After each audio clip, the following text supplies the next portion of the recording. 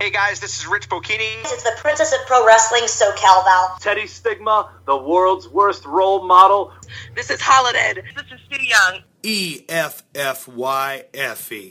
And you're listening to The only podcast that calls it Right down the middle. The whole Reppin' Show. And now, the wrestling podcast that calls it right down the middle. The whole Reffin' Show.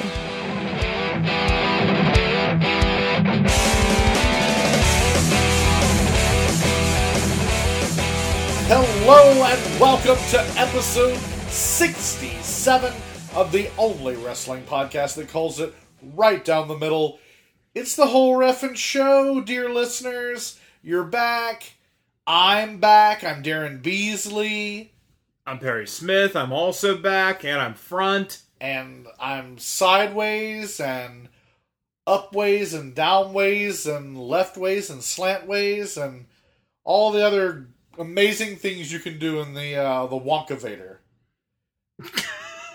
Hey, what podcast worth its salt doesn't have a Wonkavator, or at least access to one? Dear listeners, we're stoked that you're with us today. We know it's the happiest time of year, which also means an incredibly busy time of year.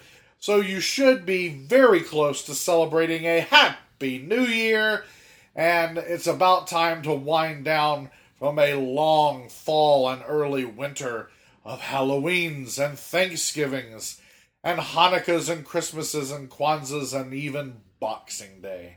And so Happy Rusev Day, and also Happy New Year. This is the last episode of the whole Reffin' Show for 2017. Next time you listen to us, it'll be the year of our Lord 2018. So we get to obnoxiously say, see you next year, listeners! Oh, just wait till the end of this episode. Oh, no more episodes this year, folks. Sorry. It'll be next year before you get to hear any more of the only wrestling podcast that calls it right down the middle, the whole Reffin' Show. Dear listeners, it's a great show here at the end of 2017, here at the end of all things. And on today's show, we're going to talk about injuries, some updates for some WWE injuries, as well as some new ones. We hate that each new week seems to bring new injuries. People are getting hurt. But yes, such is life, and such is the life of a pro wrestler. Also, Woken Matt, he's going to make his entrance. He's going to make a new entrance. We're going to tell you a little bit about that, as well as some unsettling displeasure over the Pacific Ocean in the islands of Japan. New Japan Pro Wrestling, there is some real life feuding that's starting to come out of the booking. The booking for Wrestle Kingdom 12. Wrestle Kingdom 12 right around the corner, dear listeners. We are actually going to review Wrestle Kingdom 12 in 2 weeks. It will be here on your screens before you know it. You know, you can catch it on New Japan World, their over-the-top streaming service, very similar to the WWE Network. If you're not familiar, get familiar. That's how Perry and I will most likely be taking in this outstanding show of shows as far as New Japan is concerned. And then we're going to tell all you, dear listeners, all about Wrestle Kingdom. But before we do, today we're going to tell you a little bit about some of the real-life heat that has sprung up from it. And then we are going to have a very special guest on the show this week. We are going to welcome back to the whole Reffin' Show, good, dear friend of the show, Teddy Stigma. World's worst role model, Teddy Stigma, but that's the one. But one of our best friend of the shows, Teddy Stigma. He's a lot of fun. And we have a good conversation with old Teddy Stigma. We talk about his current situation. It's not all happy news for Teddy Stigma these days. Unfortunately, we'll get into that with Teddy. Also, we're going to talk about The first 10 seasons of The Simpsons, Darren, which are the only good seasons of The Simpsons, or at the very least, they are the best seasons of The Simpsons. Well, that is, I learned that from listening to you and Teddy. Well, you'll learn a little bit about wrestling during the interview, but you'll learn a lot about The Simpsons during the interview. So, if you like one or the other, or both, then you stick around and hear what Teddy has to say. You know, before we can get into that very meaty conversation with our good friend of the show, Tedward Stigma, I think we might have to go ahead and address these headlines. The lunatic fringe Dean Ambrose. We learned last week he is out. He is out of action from the WWE right now. And now we've learned he will actually be out for up to 9 months. 9 months for Dean Ambrose to be gone it's a very long time for anyone to be gone, but it's the worst possible 9 months to be gone. Rumble coming up, WrestleMania just around the corner as well. Basically SummerSlam at that point, probably. Oh, absolutely. I mean, I doubt there's any SummerSlam for Ambrose. No. So, I mean, Ambrose is kind of, he's been touted as kind of the workhorse lately. We talked about it a little bit last episode, but, I mean, the past couple of years, I think he's actually had more live appearances under his belt than any other performer. I think he most definitely has. And he's had a good couple of years, too. He's won basically all but every title in the company. So he's doing pretty well for himself. Yeah, unfortunately, this is going to create a great disturbance in his career because this essentially cuts off the second half of this year. Mm-hmm. If we're going by WWE standards of measuring time, which is Mania to Mania, he loses the second half of his 2017, and then if he's out through Mania and even through SummerSlam, he loses over half of his next year, his 2018, which, God, I mean, essentially makes you mostly irrelevant for 9 months equals like 2 years in terms of relevance, and 2 years in wrestling is eternity. Well, I think this will do him good. Really? I think Ambrose needs to go away for a while. Okay. Because it's been pretty evident lately in the past, I mean, for the past year, they haven't really had a whole lot for Ambrose to do. That's very true. And getting him and Seth Rollins together to become tag team champions for a while, this whole, what you mentioned last episode, this whole Shield reunion thing has been botched from the start. Yeah. With Reigns getting the mumps, now Ambrose is injured. Angle filling in and for a show and then Triple H for a show, and it's become about anything except for the Shield. Right. But hey, they got those new t-shirts though. Those new t-shirts sound pretty good. Anyway, so I think Ambrose needs to go away for a while because I think, I don't want to say people are maybe getting tired of him, but I think they're getting tired of him do nothing, which is kind of where Ambrose has been at for a bit. So Ambrose, go away for a while, rest up, and come back 100%. But yeah, it'll be interesting. I look forward to your return, Ambrose. And I wonder if they're going to just throw you back and do the same old thing, or if they're going to actually try to do something with you. I would really like to believe that after 9 months or more away, that when he comes back, there will be something distinctly different. Mm-hmm. I don't care what it is. Change the color of his tank top. Change his blue jeans to black jeans. Don't trot him out with the Shield. New haircut, shorter hair, much longer hair, anything. There needs to be something distinctly different. Well, it was a slap in the face how quickly he was replaced. And by that, I mean, Seth Rollins got a new tag team partner. Jason Jordan! Of course. Yeah, Jason Jordan! JJ Angle? So now Jason Jordan and Seth Rollins defeated The Bar, which was Ambrose and Rollins' arch nemesis.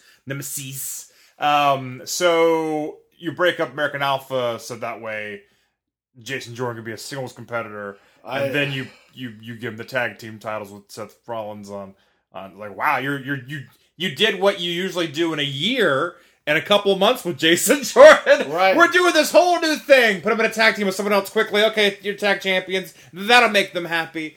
So anyway, that whole thing. But Ambrose, that is a whole headache that we can get into some other time. But Dean Ambrose, obviously, we wish you well. And we look forward to you coming back, and hopefully they do something with you, pal. But that injury we were aware of. We weren't aware of how long Ambrose would be out, but we knew of it. This new one's pretty fresh, folks. If you watched the latest episode of Monday Night Raw, you saw the Brian Kendrick take on Hideo Itami, and you saw how the match ended.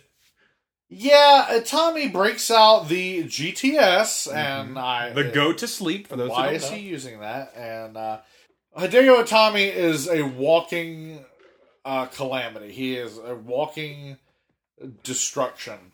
He is either hurting himself or hurting another person. I'm sorry, It's strong style, Daryn. Yeah, okay, sure. It's murder style. It's how we do it. So Itami hits the GTS on Brian Kendrick and breaks his nose and breaks his orbital bone. Do you know how Why am I hard? laughing?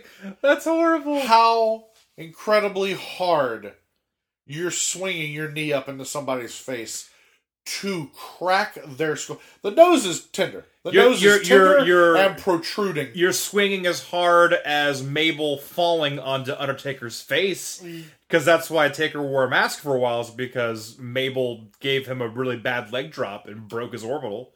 Well, swinging your knee upward into someone's face enough to crack or shatter the flat, protected part of their skull, that's incredibly hard. Like, I don't know how Kendrick could stand up or breathe or think after. I mean, I think he would just knock you out cold. But that's got to be a really weird thing to react to, right? It's not like you're breaking your leg where it's like, oh, my leg, but like your face, like you're kind of just like, it's like a warm sensation right between your eyes. Yeah, my face. And you're just like, oh. It's almost like your face is on fire and you can't put it out. Like, that's got to be the weirdest feeling. Yeah, they had some close-up photographs of Kendrick sort of on his hands and knees slowly reacting to it. And there is such a pain. There is such a pain. We're sure he's not working in his eyes that is no way it's worked. Okay. And it's pretty gnarly. So immediately the GTS is outlawed. Tommy appears on 205 Live, does not use the GTS. I'm sure CM Punk had some very nice things to say about hey, he's always got something nice to say. You want to hear somebody say something nice? Uh-huh. Look up CM Punk. Okay. Just kidding. I'm gonna ruffle-copter my way out of here on the ridiculousness that CM Punk was ever nice about anything. I don't think I've actually heard anyone say ruffle-copter before. Well, now you have. That's a fun little tongue twister, too. GTS outlawed. Hideo Itami on 205 Live the next night uses the Rings of Saturn. Oh my god! As his finisher, so now he's which someone said Hideo Itami seen using Neville's finisher. It's like, fuck you. Those are the Rings of Saturn, motherfucker. That's Perry Saturn's finisher. And how cool is that first name? So we much cooler than the Saturn part. We wish. I'll just laugh through these whole injury segments. Broke his orbital. We do wish Brian Kendrick all the best. Right, and injuries seem to be a theme on this episode, actually. Injuries more of that later on. Seem to be a theme in wrestling. I was watching a football game earlier today. And here we go. And we were discussing the fact that the more the rules change, the more the equipment changes, the more all of these extreme, and they are getting extreme, efforts are made to increase safety and decrease injuries, the more frequent and more serious the injuries seem to be becoming. Right. Seems to kind of be the same in pro wrestling. Well, now, with wrestling, it's a little bit different. Mm-hmm. One, in wrestling, one of the key differences is the wrestlers are acknowledging their injuries. Right. Whereas, for decades, the wrestlers hid them, worked through them, They self-medicated, did a bunch of unwise things. The real times. And covered up their injuries, which led many of them to early graves, early retirement, unfortunately, yes. early, crippling statuses, and that's awful. One of the other arguments that can be made, of course, is the athlete, the human athlete and the athleticism therein has become so much more advanced and extreme than it was 10, 30, 60 years ago, of course. And you're talking about the fact that everyone is bigger, faster, and stronger. So when you have sports that rely on collision, like all combat sports, even one with a predetermined outcome like pro wrestling, or like football or soccer or even basketball, which intentionally have collision or unintentionally incur collision. Nevertheless, these now super athletes, even if they the rules are different and the equipment is superior, the human body is so much more superior and like so much more capable of damage, that there's the argument there that we are now stronger than the ability that we have to protect ourselves. Mm-hmm. Nevertheless, it does seem ironic that in an era of greater awareness, greater safety, we're actually experiencing in both legitimate team sports, other combat sports, and pro wrestling, greater, more frequent, and more serious injuries. What's up with that? Well, I mean, you're pushing yourselves in the gym to even get to the point where you look like you are just the best that you could be, and that your body is just this amazing, this amazing machine, and that already is going to put strain on your body and your muscles and your joints and everything.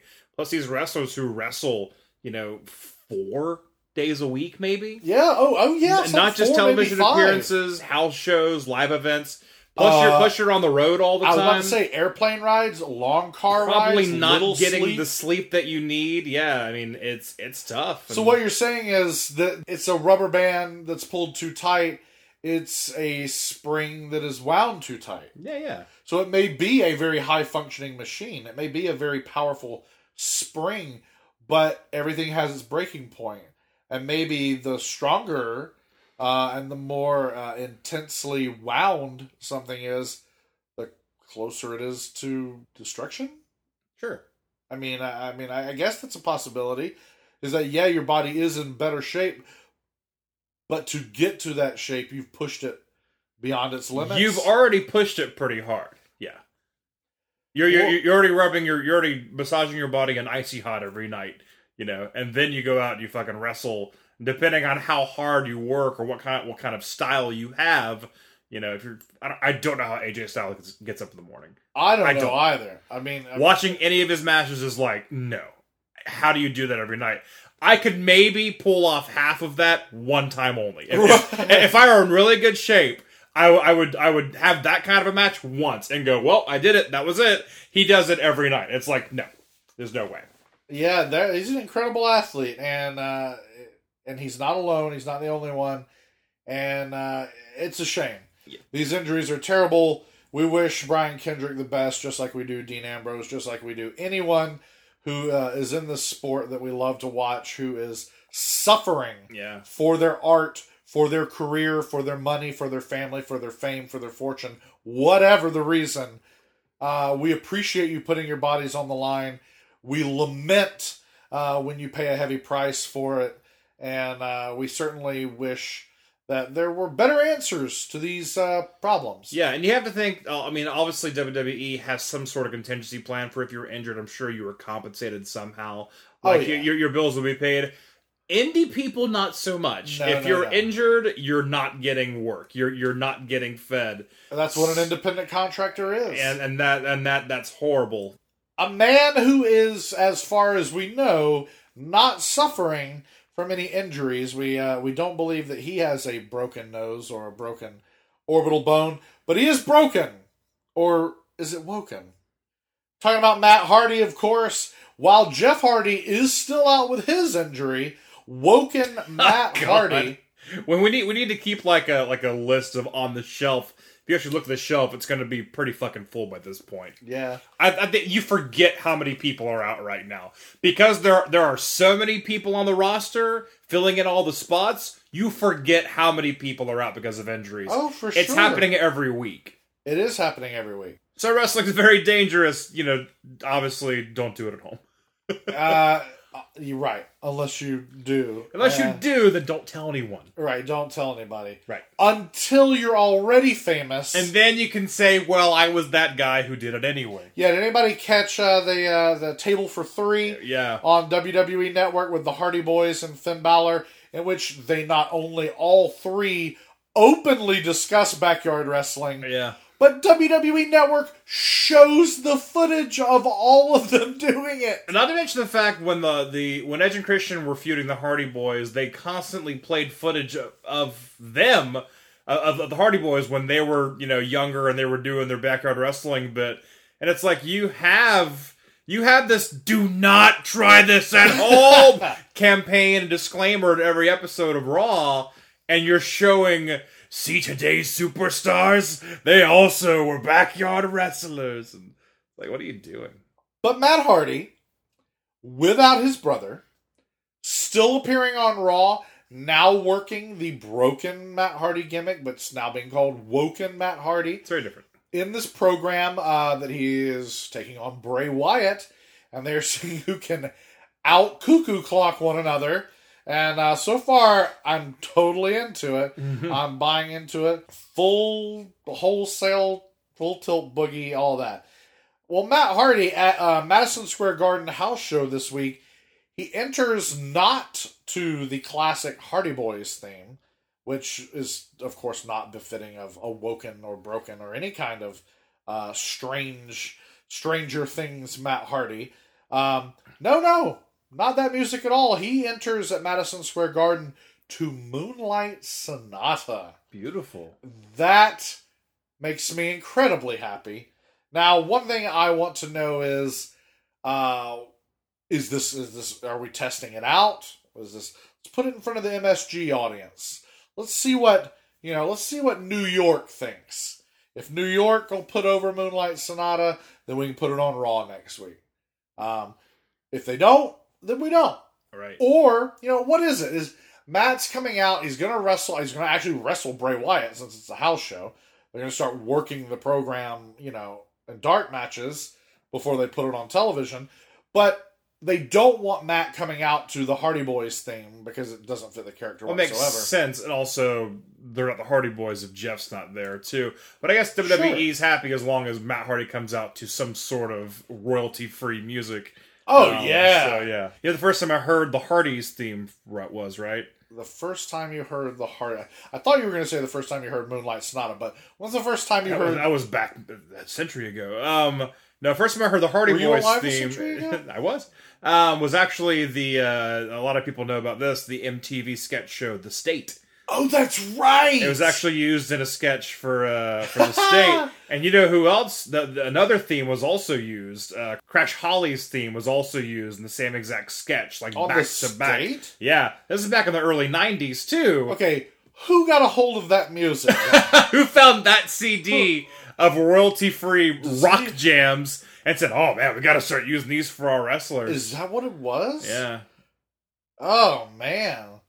So, like, the Hardys theme, like, the one that they're still coming out to. Yeah. That's the one, yeah. Wow. Wow. Yeah. I think it's Bob Holly's theme, actually. I'm going to clarify real quick. Ugh. What's that? I don't even know. I can't even think of it. Okay, forget it. Probably. But, I mean, I'm not saying you're wrong. That's how much I hate Bob Holly. Oh, fair enough, yeah. I was like, Crash Holly, okay, I'm still interested. Oh, you said Bob Holly. But that's how I know it's royalty-free. It's not like, what Jim Johnston right, yeah. Made the music like he has for years and years and years. By the way, he's no longer with the company. He recently left the company. That's right. Which that's headline-worthy, by the way. So pretend it's in the headlines. Headlines! What a scoop! The guy who does all these wrestling themes forever leaves the company. Now someone named CFO Money is their new music person. Yay. What does that mean? I don't know. But, so it's cool that he's coming out to this. So obviously in TNA, his wife did the theme on piano, which is very nice. That was great. And I hope that happens again. I wonder if they're kind of iffy on bringing in Rebby Hardy. Probably because she seems to be quite controversial, right? To say the least. Well, controversy creates cash. It does. That's the name of a wrestling book. But that's Bischoff's book. That's not McMahon's book. Right. McMahon, I don't think really believes that. They're I think cut from the same cloth, though. I don't know. Yeah. I think there's a bit of a split there on that thinking, on that line of thinking. But regardless, are we going to hear Moonlight Sonata on WWE programming? Is it just a placeholder for the weekend? Is it a placeholder until they can come up with something different? What is it? Obviously, it's royalty free, so that's great. But how often does WWE really want to go down that path? Classically, like looking way back, you've got, of course, the Macho Man Randy Savage coming out to Pomp and Circumstance, which all of you listeners who have graduated from anything remember it as your graduation theme. Oh, I laugh. Every time I'm at a graduation and I hear that music, I always immediately start to laugh to myself. At my own graduation, I was like... Oh, for sure. The Macho Man's coming out. Of course, I was a big idiot, so... Well, I don't think it matters if you're an idiot or not. You're going to laugh and go, oh, Macho Man. Right. And, of course, Daniel Bryan, still to this day, this very week on SmackDown Live, comes out to Flight of the Valkyries. So WWE is not afraid to use public domain music, classical music, call it what you will. But will they go so far as to have Matt Hardy come out in the Moonlight Sonata from here on out? We shall see. I certainly hope so. It's even better than whatever Rebby was playing on Impact Wrestling. I think it's kind of a cool thing. And there's that, of course, that element of familiarity. People may not know what the name of the piece is. They may not know where they know it from, but they know it. Mm-hmm. And that just adds a little... There's that old song. He's playing that old music. I'm a big idiot, too, just like Perry was when he graduated. Wow. Well, I don't know how I graduated. Speaking of big idiots... a man who is frequently known to say stupid idiot, Chris Jericho, is going to be a major... Interesting segue. Yeah. It's going to be an interesting... he is going to be an interesting It's going to be an interesting... He's going to be an interesting major part, a huge element of the impending Wrestle Kingdom 12, which is just days away. And this is going to be a spectacular show from New Japan Pro Wrestling. Chris Jericho is going to take on Kenny Omega in what is being called Alpha versus Omega, a match that went from no one knew it was going to happen just a few weeks ago to now Chris Jericho appears in Japan. He attacks Kenny Omega in the ring. He bloodies him. He takes the belt. He attacks him during a press conference. He burns pictures of him. He rips up other pictures of him like he's Sinead O'Connor. And he already has... I don't think they'll all get that reference, Darren. Well, that's okay if you don't know who Sinead O'Connor is and why she's ripping up pictures. Well, nothing compares to you, Darren. Google it. Okay. Yes. And on top of that, Jericho's already the new best-selling t-shirt at Hot Topic with his Alpha Club t-shirt. And so everybody, cease and desist indeed.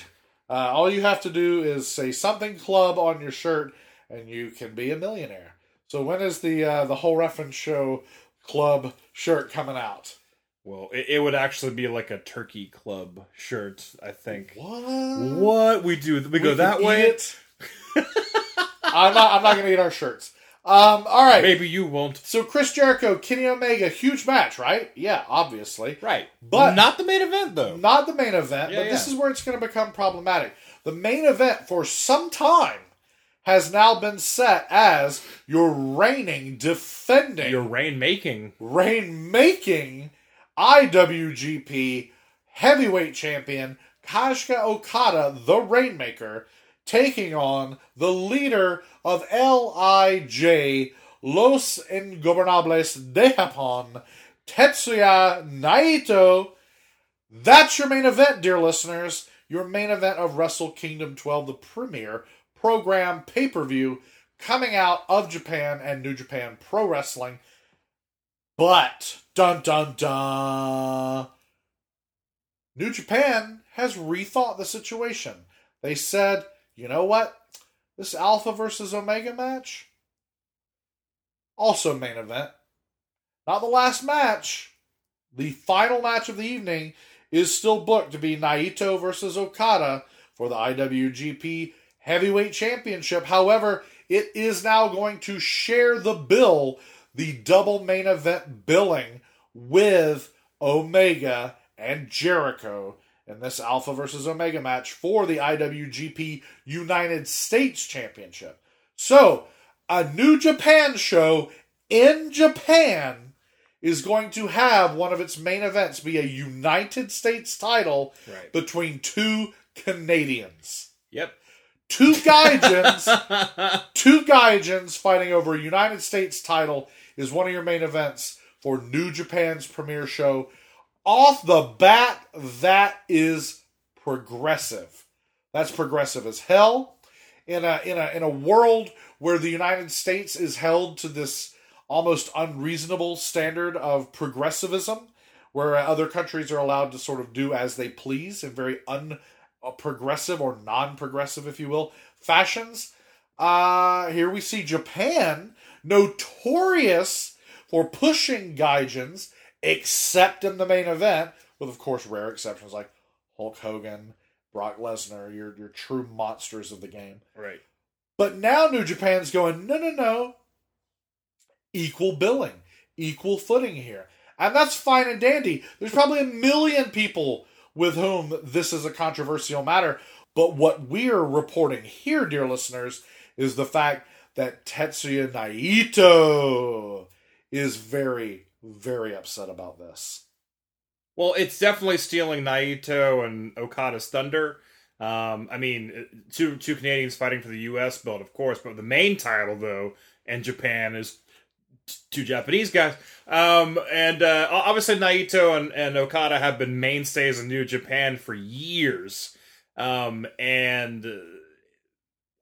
it is for all the marbles. It is for that, IWGP title. So obviously it deserves to be the main event in New Japan, right? Wrestle Kingdom. For sure. But at the same time, you have Omega and Jericho, which everyone's talking about it.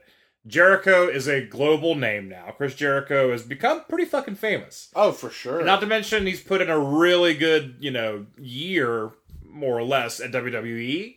And also, the U.S. title is still very new in New Japan. So it kind of elevates the title even more. Oh, yeah, it's that hot shot. It's that new kid on the block. Well, also, I love the titles mean a lot in New Japan. Yeah. They mean a lot. Yeah. For sure. So that's very cool too. And also an Omega. I mean, fucking Omega Okada, like that. That was the headliner last year. It defined 2017. And Omega is one half of that equation. So I mean, he's double main event worthy. I get why Naito's pissed, because it's like, no, my main event. This is my Wrestle Kingdom. Right, because all I fucking hear is Omega Okada. No, now it is Okada Naito. Right. I get that, but at the same time, you can't deny the cachet that Jericho's bringing into this, because this is, I'm bringing WrestleMania to Wrestle Kingdom. But, you ask me, I'm going to call it right now. Okay. This fucking guarantees Styles Nakamura WrestleMania. That is the return volley that McMahon is going to do. I guarantee it. Okay. I'm excited by that. I support that. And I understand that. Does McMahon, in fact, care enough? Yeah. Does he? Yes, he cares enough. Jericho felt he had to go over to Uncle Vince with his tail between his legs and go, now Vince, I'm going to go to Japan for a little bit. And does that bother you? And I'm sure McMahon did the girlfriend who's pissed, but pretending not to be pissed. No, it's fine. It's fine. It's fine. No, I'm not mad. I'm not mad. Okay, I'm not mad. All right, I need to go think for a while. I'm not mad though. You know what I mean? Like I'm with you. I guarantee you that was the response, and I guarantee you McMahon was mad because fuck yeah, Chris Jericho. Okay, fair enough. He felt he made Chris Jericho, and now Jericho is taking that which he made over to New Japan, which is a competitor of WWE. How can McMahon not take it as like what the fuck? No, you're right. You're right. You're right. I mean, you're right. I don't get tired of hearing this. The reason you're even more right is because let's look at last year. Dear listeners, those of you who have been with us for a long time, or at least since this time last year, you may recall that we did report that McMahon did have a distinct and definitive reaction to Wrestle Kingdom 11 last year after it aired. Whether he watched it or not, he heard the roar that came along with the show happening, Wrestle Kingdom 11, in January of 2017. And he stated he would not be outdone, that WrestleMania 33 in Orlando would be bigger than Wrestle Kingdom 11. Now, yes, it was and it is. WrestleMania, unless there is some major growth of New Japan, or a major fall off of WWE, just by default, WWE is going to be bigger. It's going to be a bigger deal. Was it a better show? Maybe. Were the matches better from top to bottom? No way. Wrestle Kingdom 11 had so much better wrestling on it than WrestleMania 33 did. Well, it had, Okada, Omega. It's alone that the bar set pretty high compared to Lesnar Goldberg. I agree. But WrestleMania 33 was, in my opinion, superior to WrestleMania 32 and 31. And so, I thought 31 and 32 were pretty good. I was at 32. 31 I had to watch on the network. I thought those were both very good shows. I thought 33 was better. And I thought 33 was better because there was evidence in the booking and in the presentation that we really are going all out. So I'm for it. I'm for the competition. We've talked about it before. We'll talk about it again.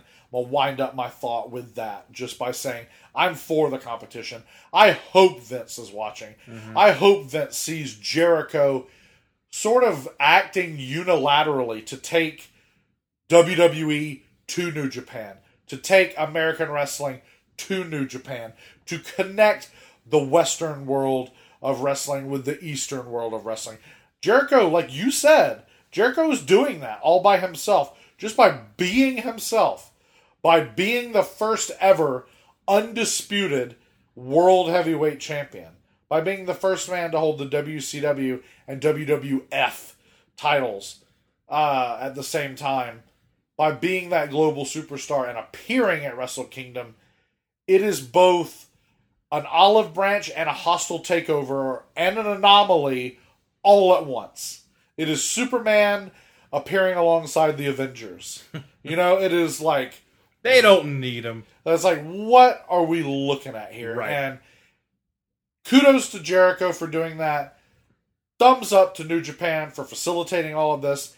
And hell yeah, I hope McMahon gets pissed again at WrestleMania 34 in New Orleans, is just as badass or more than WrestleMania 33 in Orlando, or Wrestle Kingdom 12, or Wrestle Kingdom 11. Right. I mean, because, like I said, he made Jericho. You know what I mean? Like, he was just a mid-card in WCW. He made him the first undisputed champion, beat The Rock and Stone Cold Steve Austin the same night. Yada, yada, yada. That is true. So, he's going to take all that superstar, power that McMahon made, Jericho into, and he's going to take it over to New Japan. That's kind of like, oh yeah? Well then, you, Shinsuke Nakamura, New Japan made you? Well then guess what? You're my Jericho. Now I'm going to say, oh, look what we got. He's on our side now. I don't know what I'm doing. I really hope you're right. That's an exciting idea. Yeah, I like the idea of Shinsuke winning the Rumble and going on to fight AJ Styles. Dude, Of course I do, Well, Daryn. Of course you do. But, we'll see what happens. But, nonetheless, Naito's not very happy. I totally understand. He doesn't want his thunder stolen. But you know what? There's one way to win, Naito. You're going to have to outshine Jericho and Omega. And I think you have a pretty good dance partner for that. So, all four of those men are insanely talented wrestlers. I will say this. Naito and Okada have the innate upper hand of youth. I'm not saying these are very young men, but Jericho is by far the oldest of these four. Yeah. So Naito and Okada have the advantage of youth a little bit more, that they could absolutely have a far superior match to Jericho and Omega. They could. Mm-hmm. I'm not saying they will. But they most definitely could. So like you said, ball's in your court, Naito. And, only one way to win, and that's to have the match that everyone talks about the next day. Exactly. And you know how else you can win? Win that match. Win that match. Naito, you beat Okada. That's all anybody's going to be talking about. Right. You won't, but... that day, well, I know, but that day, they may be talking about Jericho Omega. If you win that night, they're only talking about you the next day. Absolutely. So anyway, but we understand your complaints, Naito, but, Naito, listen to the show. I know you listen to it, buddy. Listen to me. It's going to be okay. Just go out there and do what you always do, and make sure your eyes really wide with your fingers. Well, that at least we know will happen. We know he'll do that. I love that. So great. I can't wait to Wrestle Kingdom. That's going to be fucking great. I'm excited. So, you know who's going to win?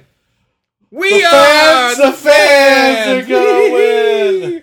Dear Wonderful. listeners, you're all fans too, and you're about to win some more. You're going to win every time you listen to the whole Reffin' Show, especially when you not only get to hear the wrestle news and wrestle views of the only wrestling podcast that calls it right down the middle, when you get to hear the latest and greatest wrestle talk in the land, when you get to hear Daryn Beasley and Perry Smith, but yes, also plus, double plus, more Orwellian double speak. Yes, dear listeners, when you also get to hear the sweet sounds, not of the Desperado, but of special guests on the whole Reffin' Show.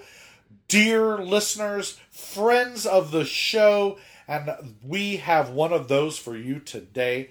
Joining us on the show today, coming back, this is his second time on the whole Reffin' Show, and we're not going to give you the origin story, right? We don't have to kill Uncle Ben again.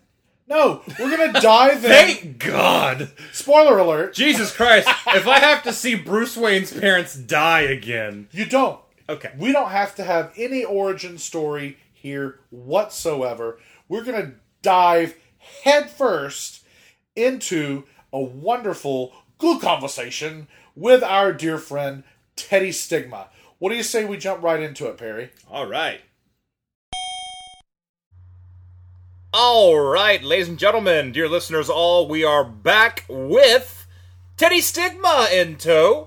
We caught up with everyone's favorite, worst role model, Teddy Stigma. We've had him on the show before, of course. Learned a lot about Teddy Stigma's I know he's past. my favorite, worst role model. He's everyone's favorite. You're part of the everyone.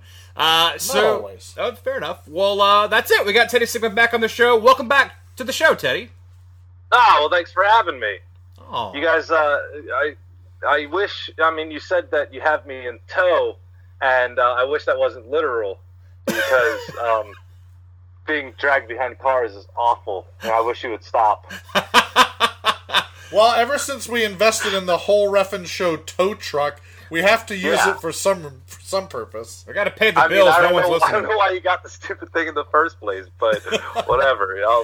The road rash will heal itself eventually. Well, we saw that episode of Mr. Plow over the Simpsons one too many times, and said, you know what, we need that kind of gimmick working for us.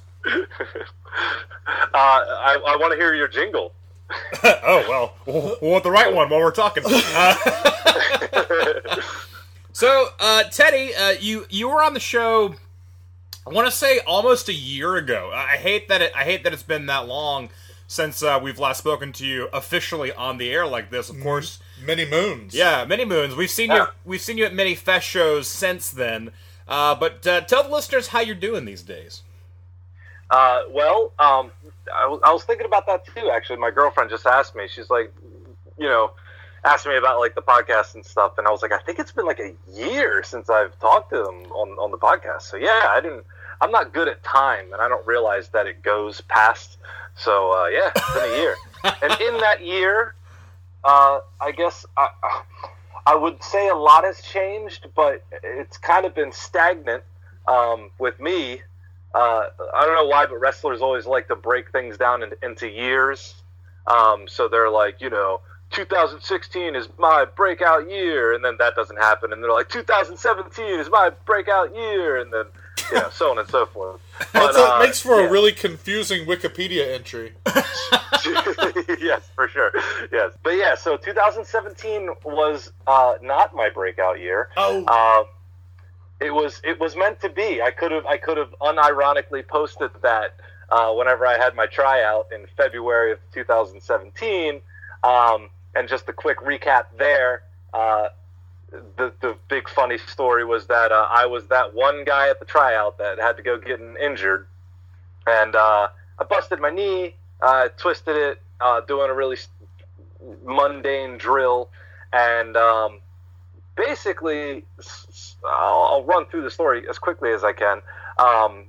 Everybody at the performance center, and these are like good trainers and stuff, and they all wiggled my leg around, and they were like, "Oh, it's your MCL," and they were just kind of saying that based on the way I fell and the little tests that they did and stuff, and they recommended that I wouldn't need to get an MRI because with an MCL, you just got to rehab it and you're good to go. Right. So I was like, cool, 6 weeks, I'll be back.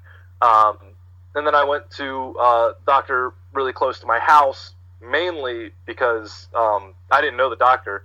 It was a chiropractor's office, and I was like, I have nothing against chiropractors for the record, but I just kind of picked it because I was like, I just want to get a referral to get this MRI done. I go there, the guy was really good, he knows his stuff. He wiggles my leg around and says, "Oh, it's definitely your MCL. Just do some rehab, let it rest, do some rehab." And then I went and did physical therapy. They said the same thing. I went to another doctor. They said the same thing. And so all of this happens over the course of several months. And like I said, I'm not good at tracking time, so I don't even realize it when like 8 months have gone by. And I was wrestling through all this time, but just kind of like tweaking my knee in basically every match I was having. Yikes. And just thinking like, well, I just got to stick with the rehab. And, I would take periods where I would not do any physical therapy and just let it rest and try to let that swelling go down and get my range of motion back. And it just was like this really slow recovery. And I couldn't figure out why, because I was doing all the right steps. The only step I hadn't taken, naively, was not going and getting the damn MRI. So eventually, just for kind of peace of mind, I figured I'd bite the bullet, go get the MRI. With my insurance, it wasn't too expensive or anything. And sure enough, the MRI comes through, and they're like, "Oh, yeah, your ACL is partially torn, as well as your MCL is being, messed up." So that was heartbreaking. So then I get to the point where I'm like, okay, well, basically everyone's telling me now, like, you got to get surgery. I started going to, like, a really good physical therapist, and they were like, yeah, who's, like, known for training bodybuilders and sports people and stuff like that. And, he told me I'd probably have to get surgery. So the medical system being the way it is, all the red tape and everything, I got to go and get a primary care physician, which I didn't have. And, in order to do that, I got to wait, 4 weeks for an appointment. And then I got to, get the referral from them to see the orthopedic, and I got to wait another several weeks for that appointment. So, yeah, it was the whole thing. So, like, more months go by just waiting for doctor's appointments, essentially.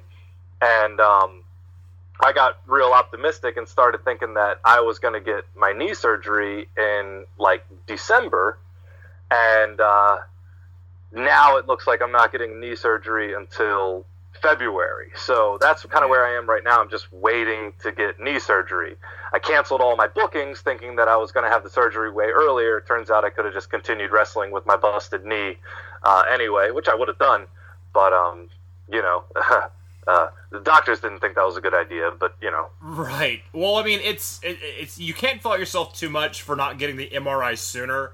If you have all these professionals, and, I'll say the first ones that you saw, the Performance Center, and for those who don't know exactly what the tryout was for, if you didn't listen to the first interview we had with Teddy, it was an NXT tryout, which he did injure himself at, and I guess the physicians there said, oh, definitely this and not that, and they've seen every kind of injury under the sun, I imagine, and they're like, oh, definitely this. You see a chiropractor, oh, definitely this. Everyone agrees with you. It's kind of like, well, I'm not going to waste time and money on an MRI. And then, but sadly, obviously, at the end of the day, that's bad. But again, don't be too mad at yourself for that one. But of course, the time frame, I mean, that's no good. The waiting. Sure, hindsight's 20/20, but right. So so here we are, and not being on Fest has been pretty lame. I wasn't on the Pickle in the Tree match, and I called Tony and I was like, dude, I can do that match because I haven't gotten the surgery yet. But, as far as he knew, my last match was the Wildman Cup. Right. Sure, so sure. I know you guys were a little disappointed that I didn't come away with the win. Oh, so here's a little I was insider little insider info for you guys. The whole story behind that was I was supposed to win the Wildman Cup and go on to wrestle Sue, which would have been the coolest match ever, and it would have been pretty incredible.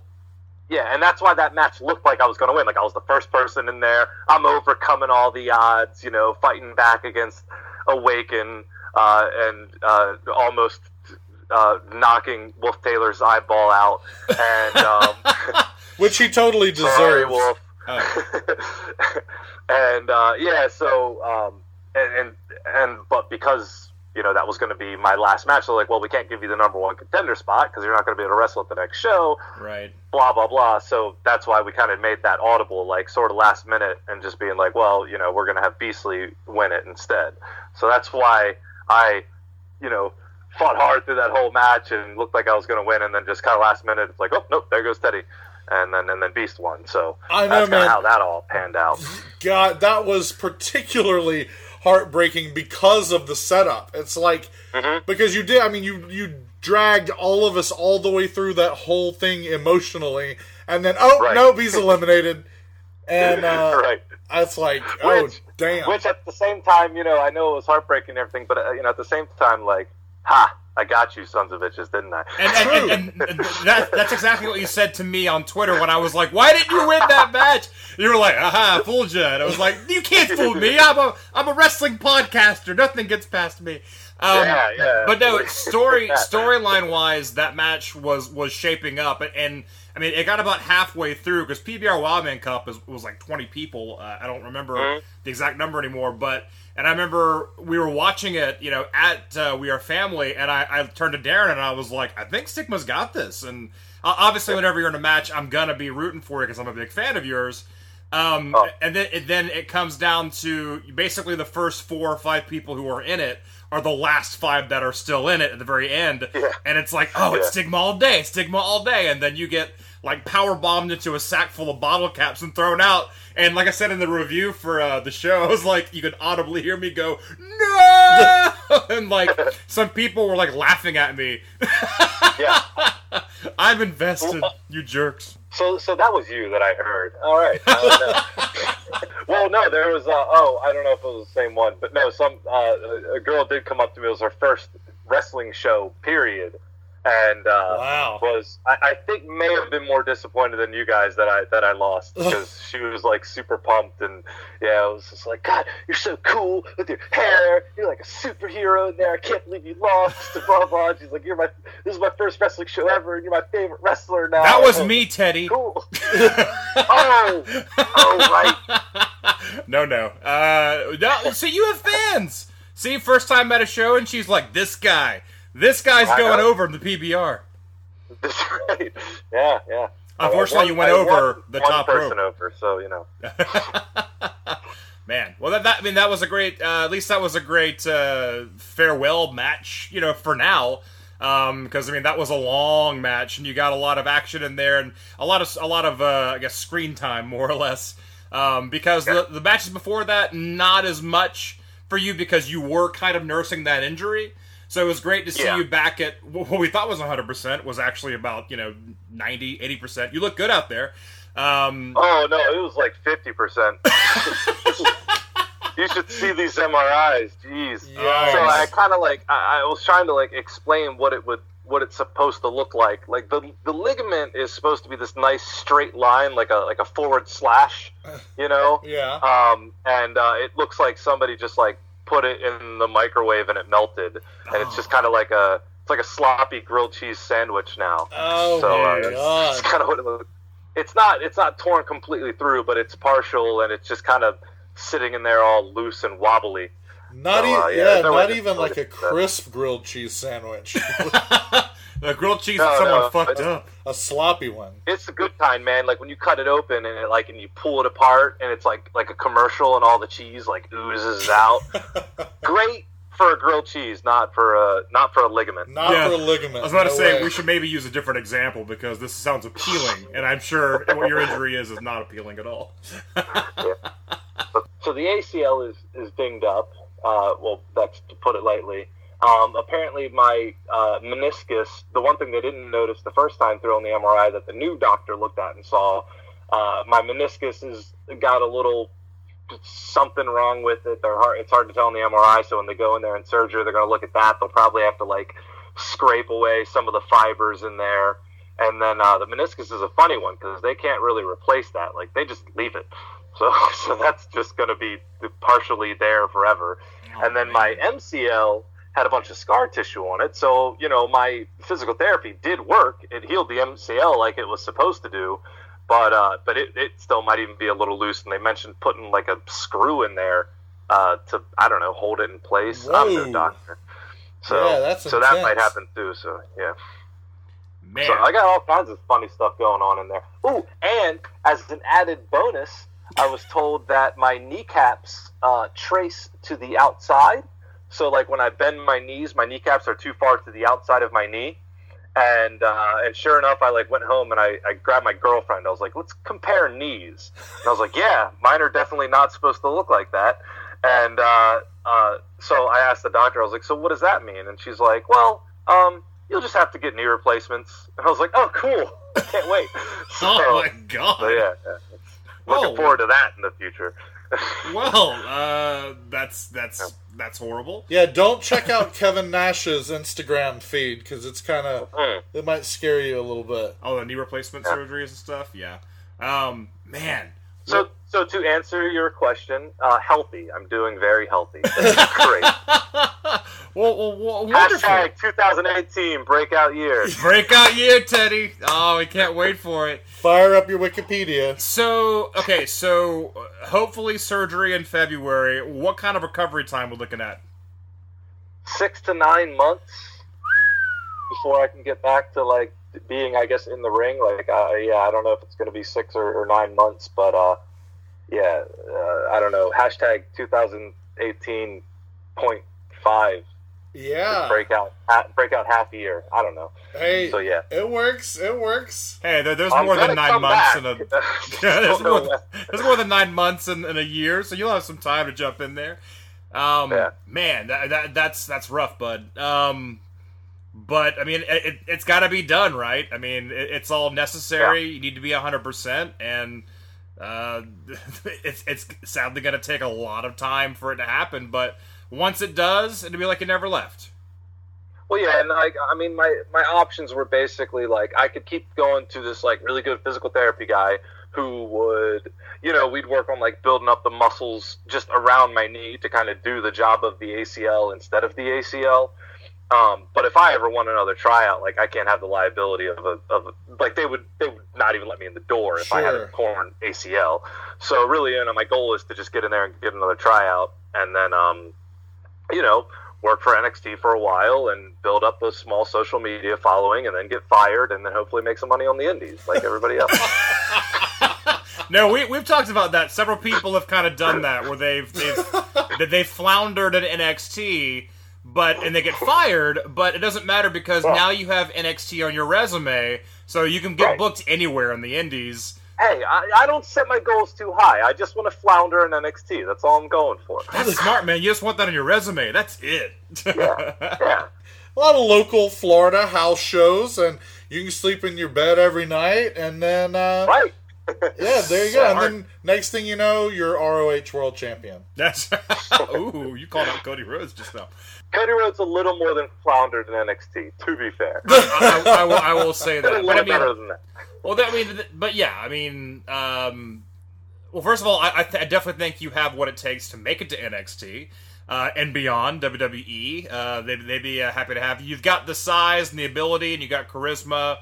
I think you have a really unique look. You don't look like anyone else on the roster, and hopefully they don't hire anyone who looks like you between now and the end of the year. But for the last, 11 years, I've had my fingers crossed, and every time anybody gets signed that looks even remotely like me, I deflate. First it was I don't know when Heath Slater got signed, but man, you know how much I had to deal with people being like, "You look like Heath Slater." And it's so frustrating because I don't look anything like him other than similar colored hair. Exactly. And there's no resemblance. I don't even want to go into the subjugation that people with red hair face in our society. But yeah, we all look the same. We all look the same, people with red hair. So then and then came Sheamus, and then it's you look like Sheamus, and I'm like, come on, man, the guy's got a mohawk, and my hair is down to the middle of my back. Where do you even get that? And my skin isn't the color of mayonnaise. Not that there's anything wrong with that, but it's not mine. Your skin's kind of a Chipotle mayonnaise. Exactly. Thank you. I got a tinge. I got a tinge of color. Yeah, you have a tinge. Those little red flecks, they're called freckles. But anyway, that's been pretty much the story of my career. Is just fingers crossed that nobody else with my kind of similar look gets signed, and then they again, if you ask me, they haven't. But if you ask kind of average, I've legit been at indie shows and had little kids come up and call me Heath Slater. Whoa! Wow! Yeah, they're like, "Can I get your autographed Heath Slater?" And I'm like, "All right." So I signed Heath Slater on a 8x10 of myself. Wow, that is bizarre. Maybe they meant Christian Slater. Yeah, you probably somehow actually look more like Christian Slater than Heath Slater. I really don't understand that. We loved you in Heather, sir. You'd think Christian Slater would be doing better for himself by now than wrestling in front of 150 people. But, man. You would think. You would think.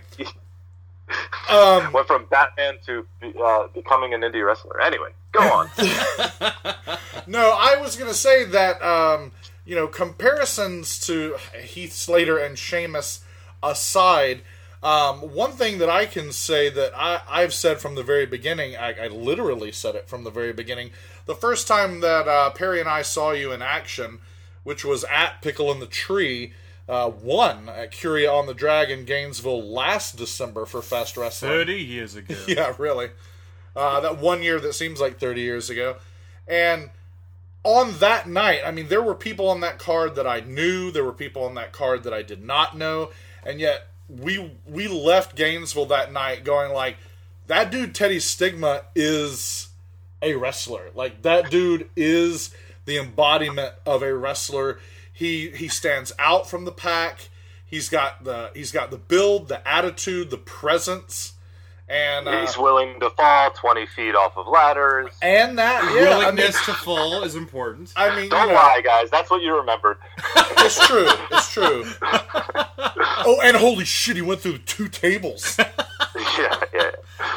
And he threw that poor guy off a bus. Yeah, man. But honestly, all of that, even the table spot and the bus spot, like all of it combined, we left, we didn't confuse you with Heath Slater, but And Heath Slater was there? but we did know, like, we went into the night going, who the hell is this guy? And we walk out that night going, I don't care who the hell he is, I need to see more of him. Yeah. And so that's why we were so stoked to have you on the show the first time. Yeah. I mean, we were so glad that you were willing to come on the show, and obviously why we're stoked to have you back, even though it's been a year. And on top of that, I will also appreciate that you were just like, yeah, let's do it like tomorrow. Let's do the interview tomorrow. Instead of like, yeah, I sure. have a lot going on right now. But this is, I'm not wrestling. well, not just this one, the very first interview. I mean, you didn't really know us, and you were still in action. You were very busy. And it was like, hey, we'd love to have you on the show. We talk about you on our show. And you were just like, yeah, man, like, let's do it, like, tomorrow. So I appreciate that. I'm a real fly by the seat of my pants kind of guy. We like it. We dig it. So for a guy that flies by the seat of his pants, you got some time off right now. What are you doing to fill your time? I have just like a day job that I work like 20 hours a week to pay my basic bills. Other than that, I've been thinking a lot about like post-surgery, like I'm just going to be sitting around. And I don't know, like I got to do something with myself. Do you happen to remember a tweet from earlier today where I made a tiny little hand out of clay? I do. Oh, thank you for mentioning that. So I'm obsessed with making tiny little things out of anything. I don't know, like I was like, man, like what if I like opened up some kind of internet shop? Like there's got to be a market for tiny little things. And I'm gonna try to hit that market. I think that's what I'm gonna do when I'm in my downtime. I'm not gonna use any wrestling notoriety because I don't have much of it. So like I'm just gonna start from scratch and be like, hey, I'm a guy that makes tiny little things. You want one? I don't know. Do you want a tiny little clay hand? Man, what's that? Do you want a tiny clay little hand? I'm not Teddy Stigma. I am Billy Youngnuts. I'm Heath Slater. I'm Heath Slater. Tiny Little Things by Heath Slater. You use his notoriety, Teddy. Oh, man. Yeah, but don't expect the second tiny little hand to match it, because that took me like 2 hours, and I don't want to go through that again. These are handcrafted tiny little hands. Tiny little hands. These huge hands craft these tiny little hands. Well, see, that's worth mentioning, is that, like, I took that picture, and I posted it to Twitter, and I was thinking about it, and I actually posted another one to Instagram shortly afterwards, where I put a lighter, just like a standard-sized big lighter next to the hand. And, like, because my big clunky fingers don't really do it justice. So, like, you don't really get an idea. But, like, next to that lighter, it's so little. Like, even I was surprised that I made something so small with my big clunky fingers. Because, I don't, like, my regular job, like, I work outside and I, like, pick stuff up and I'm, like, I don't know, cut my hands on things. So I have, like, the hands of someone that works outside. I'm not like a computer programmer or something. Not that there's anything wrong. I was about to say, easy Stigma, easy. A lot of computer programmer listeners out there. That's our main audience, Teddy. You're ruining this, Teddy. You're ruining this for us. I'm not saying there's anything wrong with computer programmers, but they can't carve tiny little things, damn it. They can't. I mean, well, if anything, they're more capable of it. So I have defied the odds. All right, by having you're a true innovator. Yes, clunky sausage fingers and making tiny little things out of them. I'm starting to think you don't like yourself, Teddy. You're really putting your hands down. No, I'm happy with my clunky hands. Okay, there you go. That's what's all the important. better for punching Wolf Taylor in the eye with. Oh, there you go. Very nice. I do want to see you. I do want to see you come back and exact some revenge on Awaken. In the meantime, it'd be kind of cool. I mean, obviously, you'll be able to be out and about and walk around, for a while before you actually wrestle. I wouldn't mind seeing you ringside, like a Mr. Perfect. Like, you could maybe manage someone and just kind of be a presence around the ring. Like, maybe Serpentico who was on the show recently, who had some good things to say about you. Maybe you can manage Serpentico for a while. Manage Serpentico? I can't imagine me as a manager, although I had talked to Tony a little bit about it. I might do some like guest commentary or something along those lines. We're definitely going to try to keep me relevant. So, I don't know exactly how yet. Maybe I'll just come out and just talk or, again, the guest comment. I think I would love doing commentary. I've never done it before. So, like, I don't know, something to add to the old resume. And, So we'll see. We'll see where it goes. I haven't really been in talks with other promoters about doing non-wrestling things. So I'm really just hoping to kind of keep some kind of internet presence. But if I'm being honest, like if I'm not actively wrestling, like I don't even see the point of being on this stupid internet. You get kind of I understand that. Like you get kind of bummed out, I guess, because that is who you are. It's like, I'm Michelangelo, but I'm not going to sculpt anymore for a while. And right, it's like I think the only reason I do anything is because of wrestling. Like I was thinking about it, like I have long hair because of wrestling. I was like, damn, I could cut my hair. It'll grow back by the time I wrestle again. So, like, maybe I'll just do it. Like, I don't know. I've been terrified of cutting my hair, but now I'm like, shoot, what? Maybe I'll just give it a try. Like, all this stuff I've been thinking about, I was like, yeah, like, the only reason I post stuff on the internet, other than just to have an outlet for my pithy nonsense, is to, like, make people remember that I exist. I don't know. That's all wrestling is now. Sorry, I don't want to sound too grim about wrestling, but it's mostly just having an internet presence, everything is. So, no, absolutely. Yeah. That, but you so say if I'm that not wrestling, like why? Like I don't know. It's gonna be hard to like be on the internet and not be posting about shows coming up, and stuff like that. It seems all in vain if I'm not actually doing any wrestling. But I'll figure it out. No, I think that you will, but you're absolutely right, and that's an interesting point. The idea of, I guess it is essentially another way of saying living the gimmick. Is professional wrestling is such a different creature. It's such a different profession for people to be in, where you have to live the gimmick to one extent or another, and it requires that you maintain your long hair. Or that the people who have bleached their hair for 50 years. Right.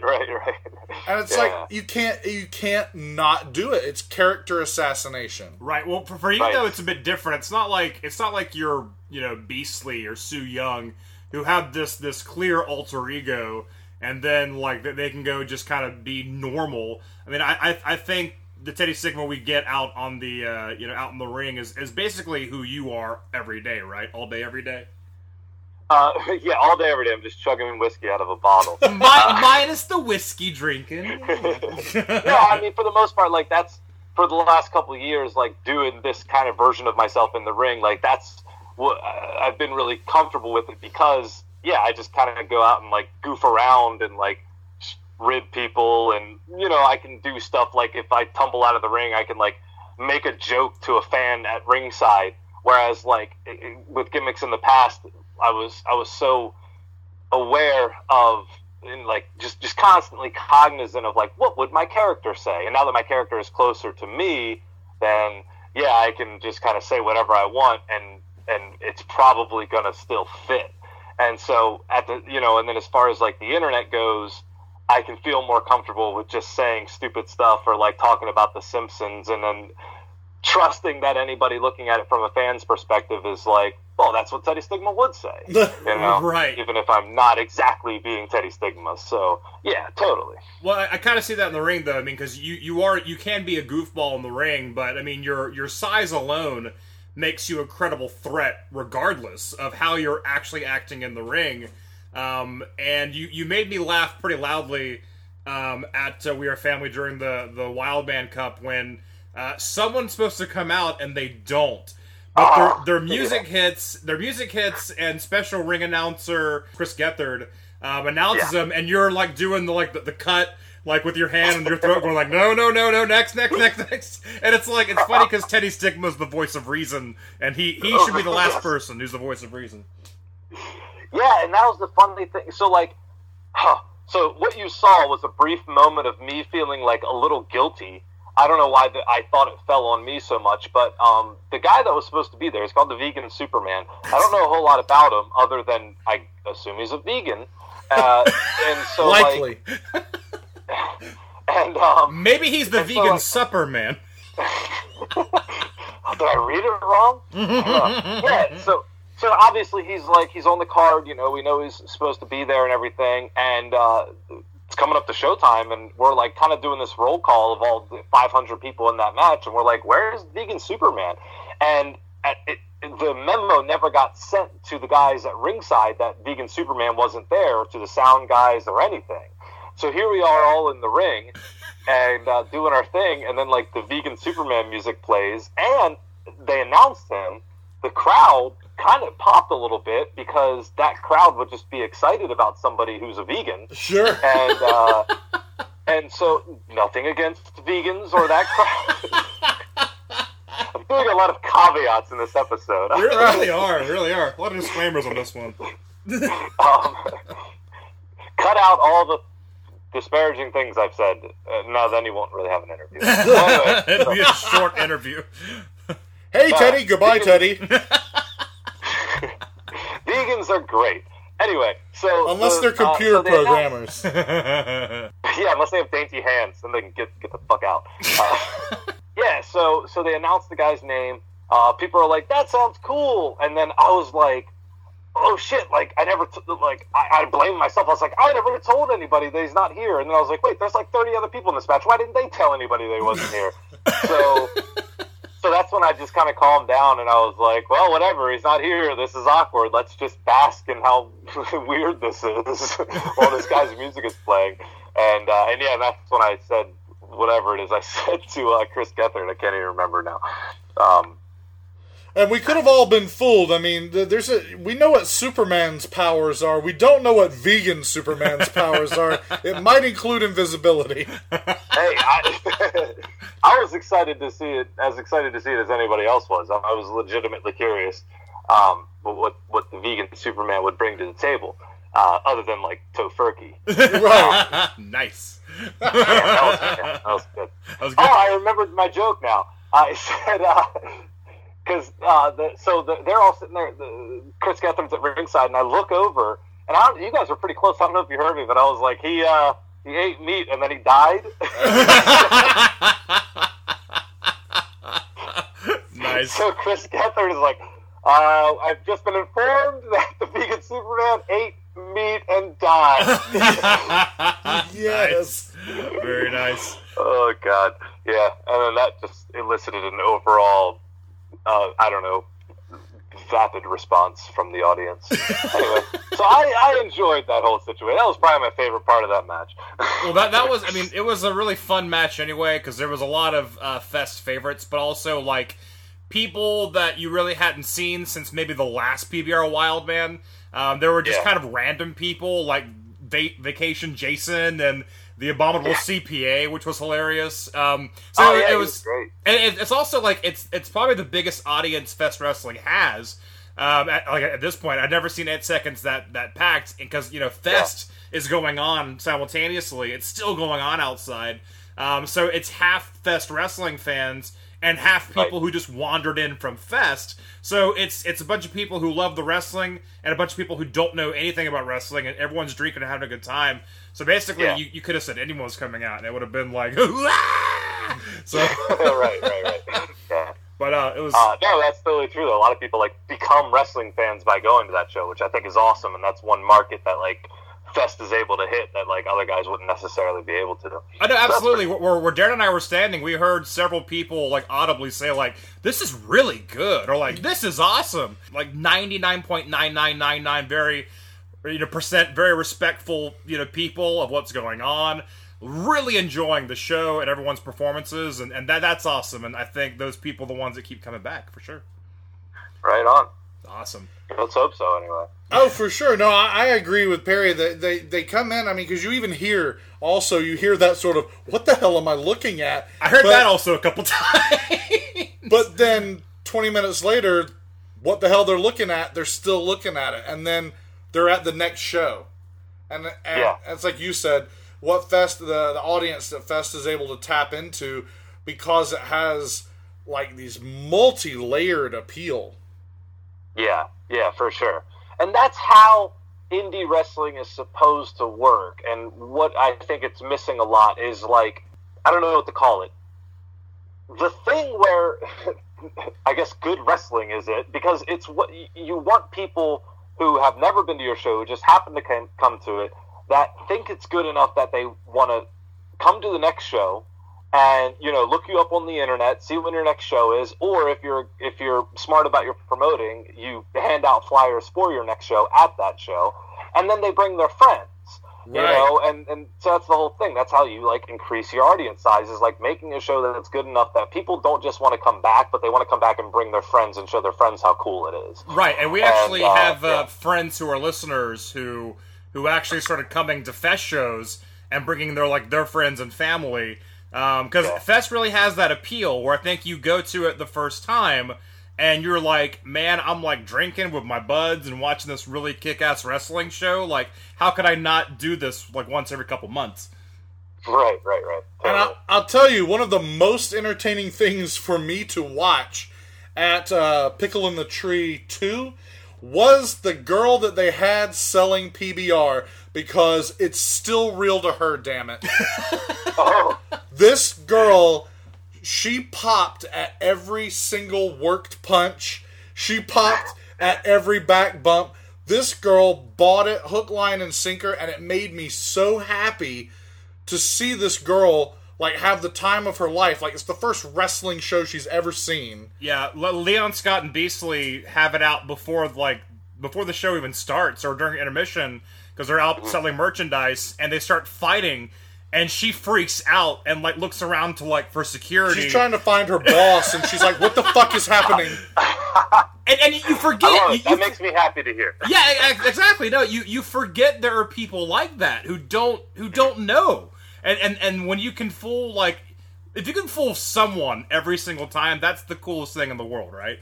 I mean, yeah, absolutely. And I mean, I know the argument has been made a million times, but I stand by it. You know, when you go watch a movie, you let yourself believe it. You get wrapped up in it, you know, and you cheer on the movie, and everybody knows that there's actors and producers and many more layers of production than most wrestling, especially indie wrestling. But you still watch it and you enjoy it and you have fun. And if there's a really terrible actor, then it brings you out of the moment. And the same thing as with a wrestling show. If there's like a spot that looks totally fake or something like that, like, that's going to bring fans out of the moment. So the key is to have an overall quality wrestling show that, ideally that just doesn't happen. It almost always does at some point, but whatever. But, you know, some people aren't as good at wrestling, and some people are new, and that's fine. Everybody learns. But, like, you know, ideally you create a product where people just get so wrapped up in it, and that even when there is a miscalculation or something like that, it's completely overshadowed by all the positives. And, and that's sort of the old, like, ECW mentality of just, like, accentuate the positives. So if you can create something that is, as a whole, a very solid product, and to the point that if there are missteps or if there are negatives, that those are just completely overlooked, then you've got yourself a winning brand. So, you know, I would like to think Fest so far has been that, and I would also like to think that I'm one of the guys that doesn't make wrestling look like shit. So, well, hey, listen, I'm not trying to blow smoke up your ass, but you are one of those guys who makes wrestling not look like shit. I'll take it. I mean, talking about that hook, talking about that believability, the fact that you have to do it, in order to hook somebody and make it believable, the number one thing you have to do is engage them. You have to reach them or touch them in such a way that they feel involved, they feel compelled to want more. They have to care.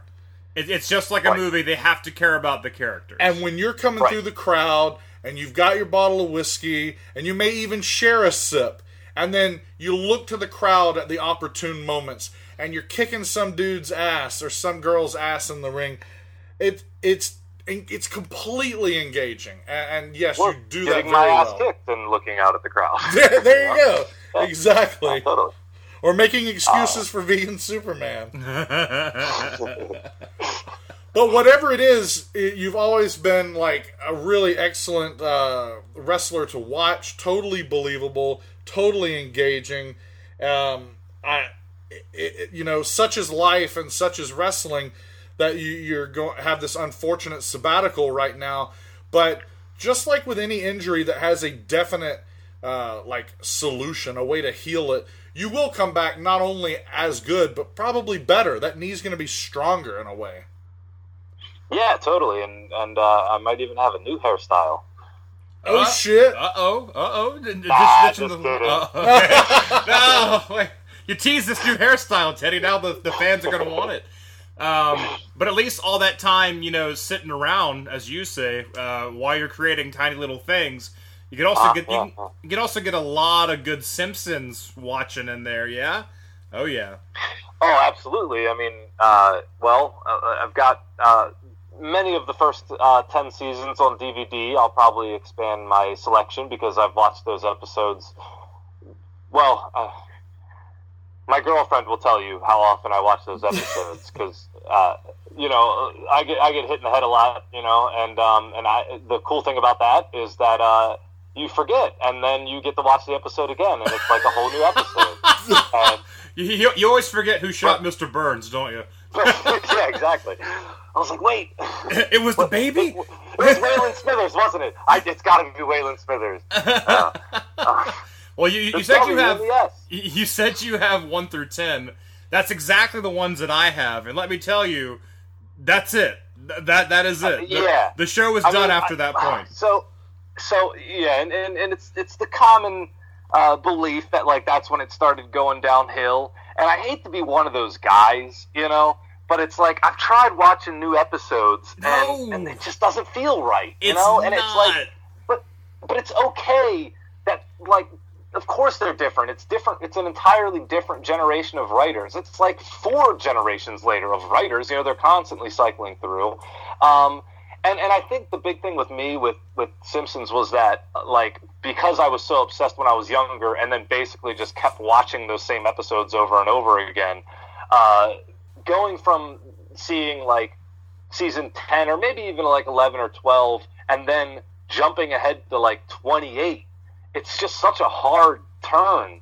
And maybe if I had watched every single season, every episode as they came out, then I wouldn't have noticed that transition as much. You know what I mean? Right. But for me, because I talk to friends who think I'm just this pompous asshole for only liking the first 10 seasons, and I probably am.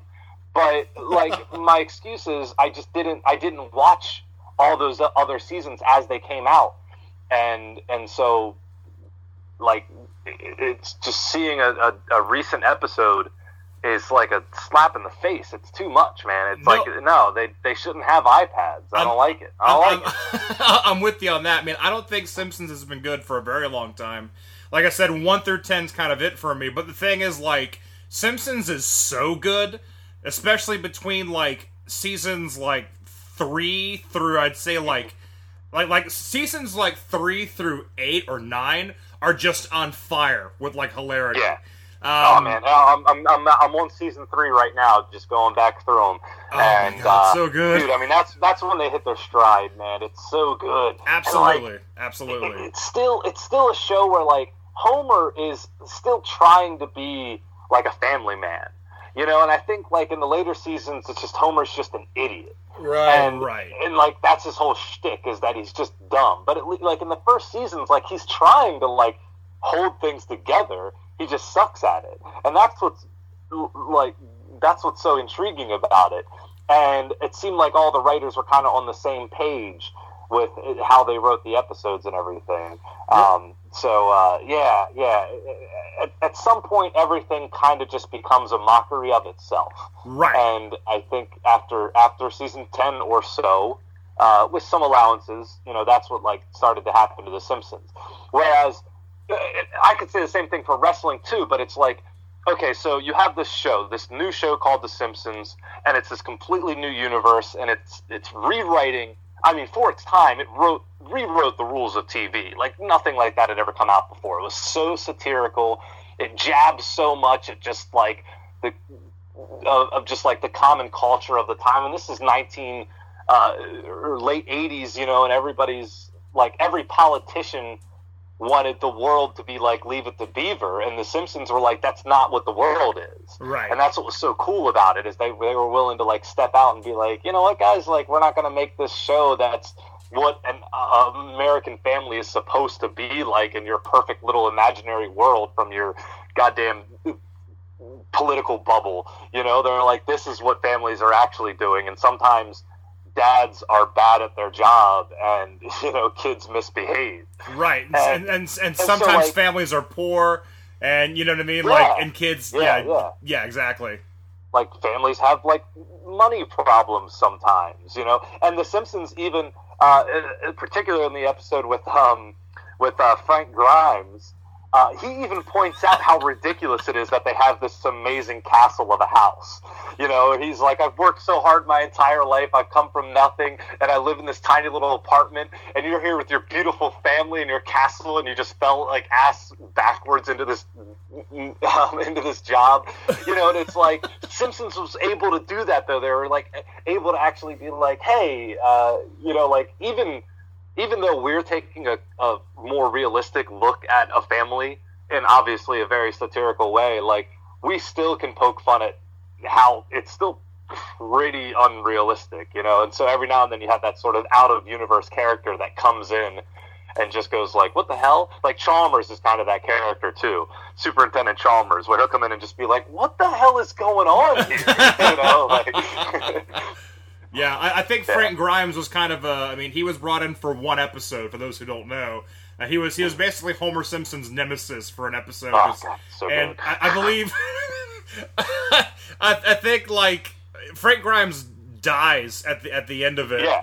And spoiler alert. And at his funeral, like, like, his coffin falls or something like that, and Homer, like, does a stupid joke, and everyone laughs at Homer. Yeah, and it's just like, Homer. Yeah.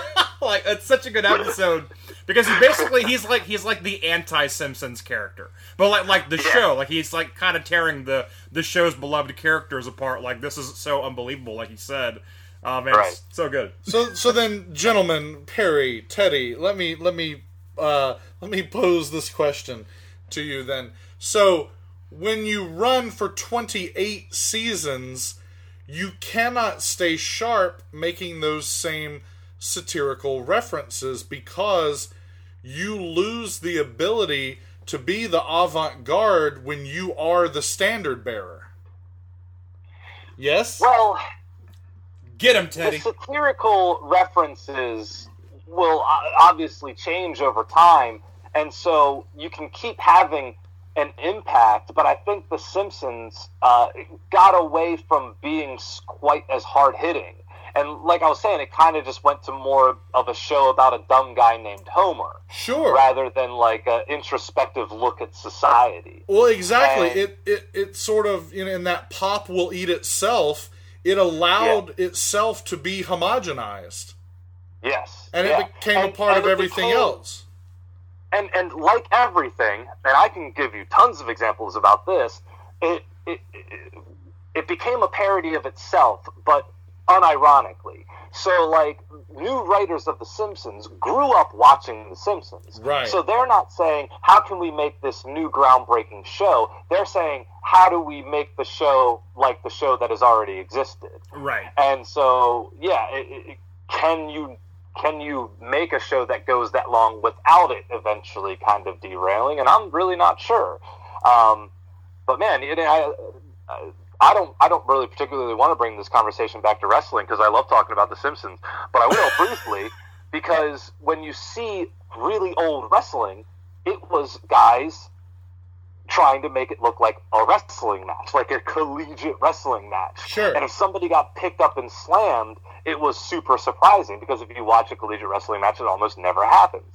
And then, as the generations progress, then it becomes, how do we do it like our previous generation of wrestlers, and then each generation teaches the one after it.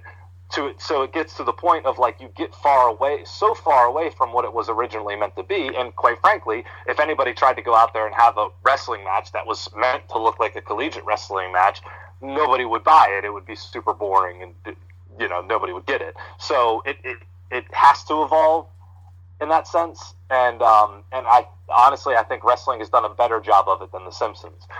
Right. But yeah, Simpsons, and it's like, I'm sitting here talking shit, but again, like I've said, I've barely even watched the new episodes, so I could be totally wrong. But you're right, Teddy. You're totally right.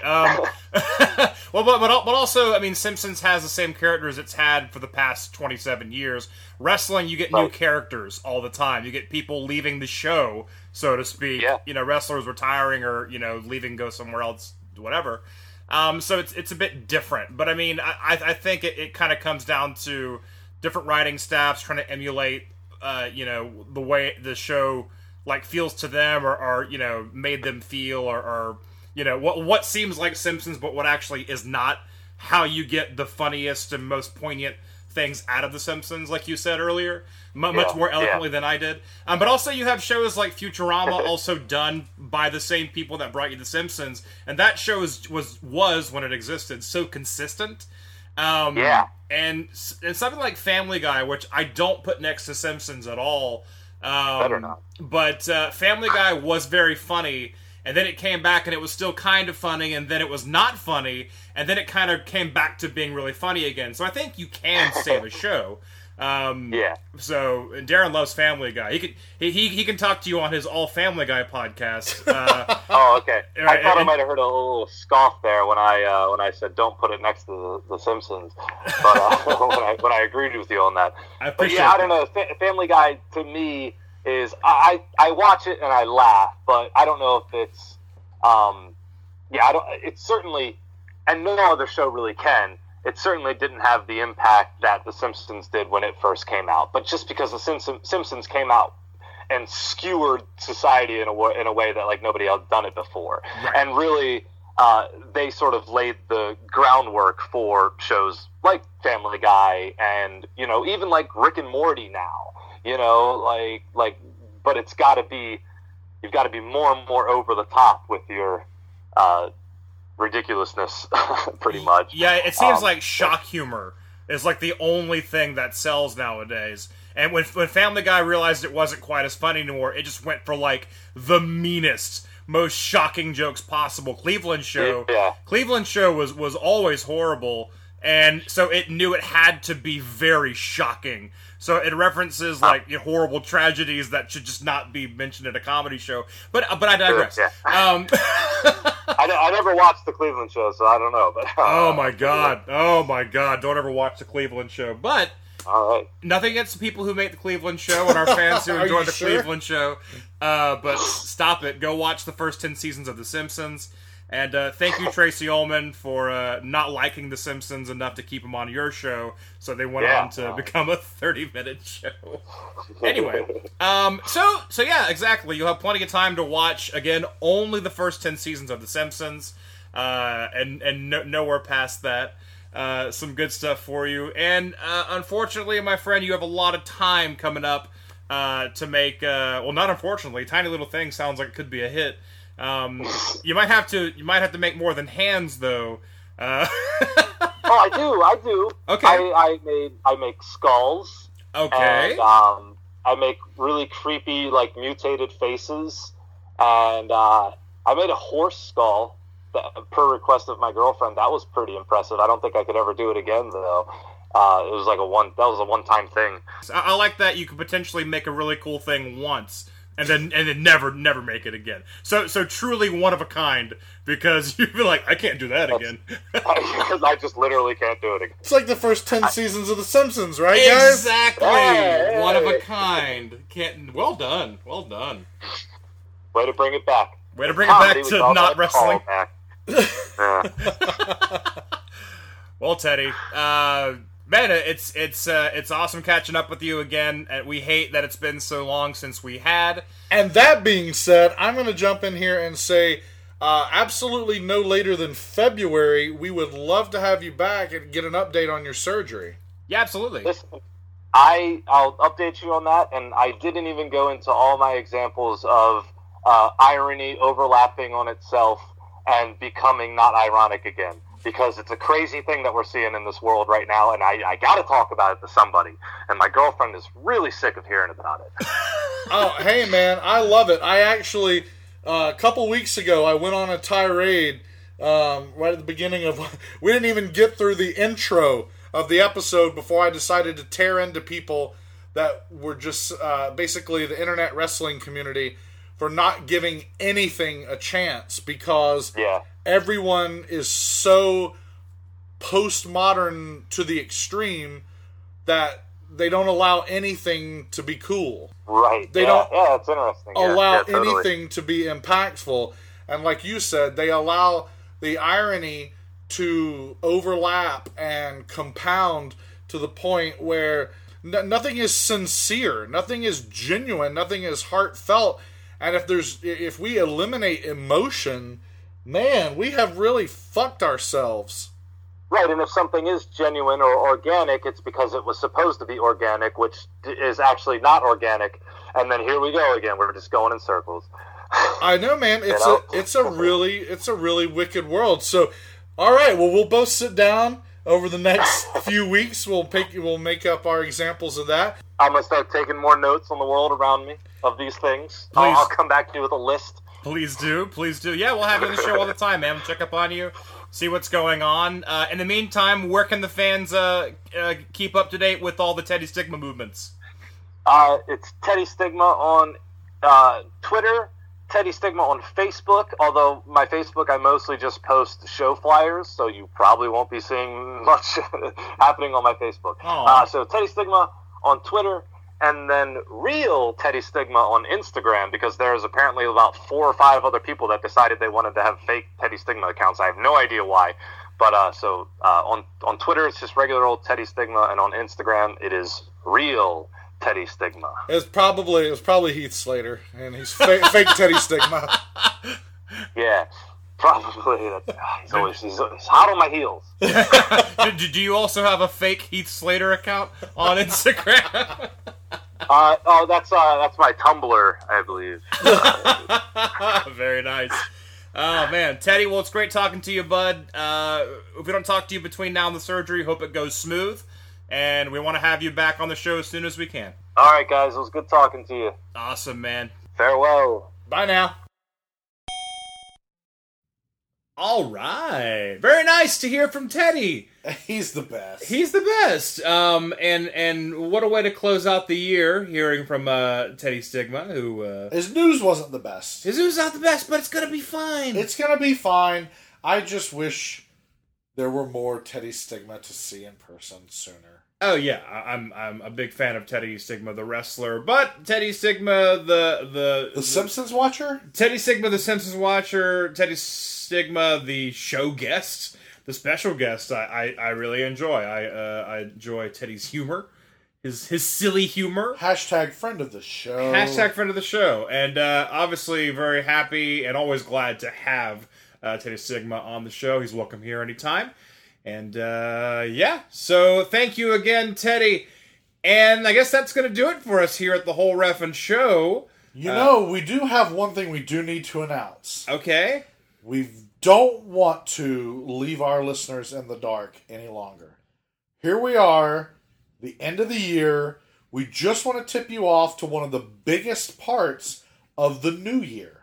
Not only in the world of professional wrestling, but here on the Whole Reffin' Show. And that is the Royal Rumble contest. Yes, the Royal Rumble contest, the now officially annual. The second annual Royal Rumble contest. Some of you fans from a year ago, you'll remember this. What we do is we get 30 of you, dear listeners.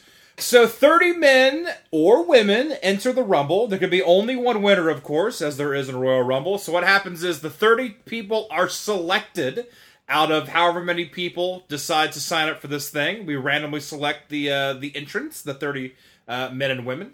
And basically, every person who is in the Rumble gets assigned a number.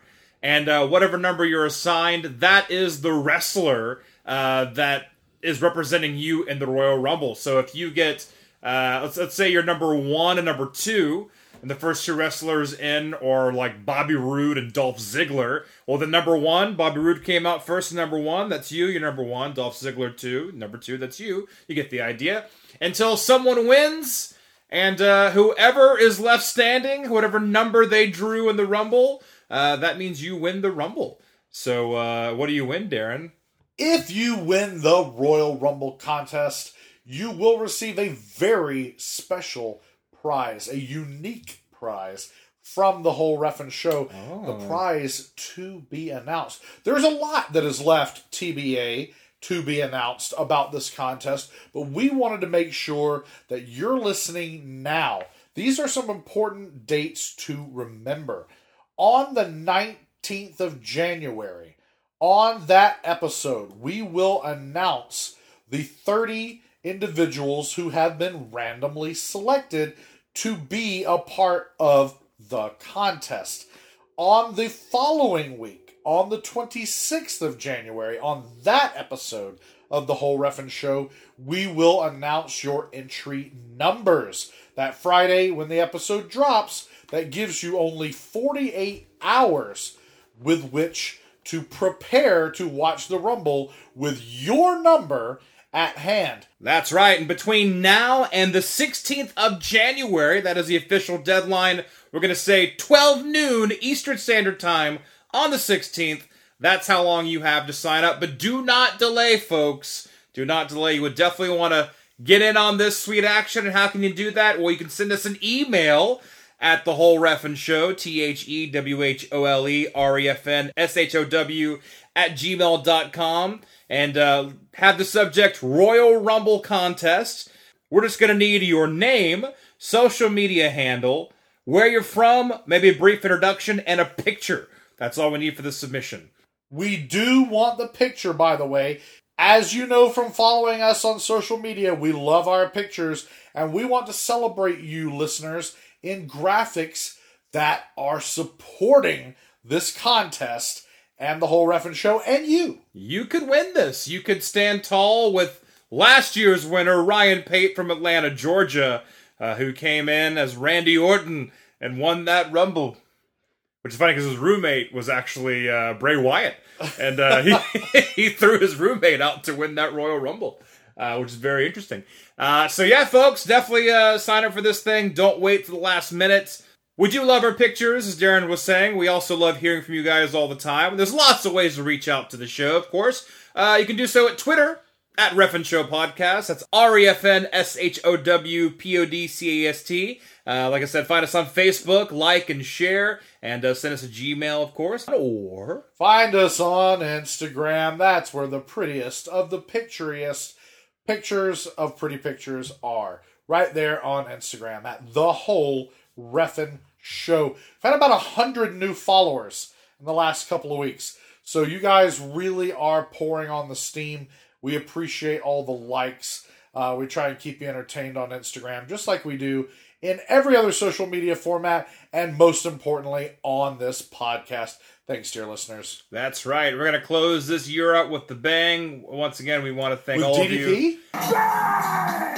We want to thank all of you listeners for listening in. Hope you enjoyed yourselves. And man, next year is going to be great. We're going to start the year off strong with the Royal Rumble contest. Plus, we got lots of cool interviews lined up with some new folks that we have not heard from on this show. And we got some wrestle news and wrestle views here on the only wrestling podcast that calls it right down the middle, the whole Reffin' Show. And as always, my name is Perry Smith. And as always, my name is Daryn Beasley. And we'll see you next year, folks. Yeah, not until next year. We're gone until next year. Bye, everyone. Hiatus till next year. All that cool stuff that Perry said, you're not going to get it till next year. No, next year, folks. Smell you later.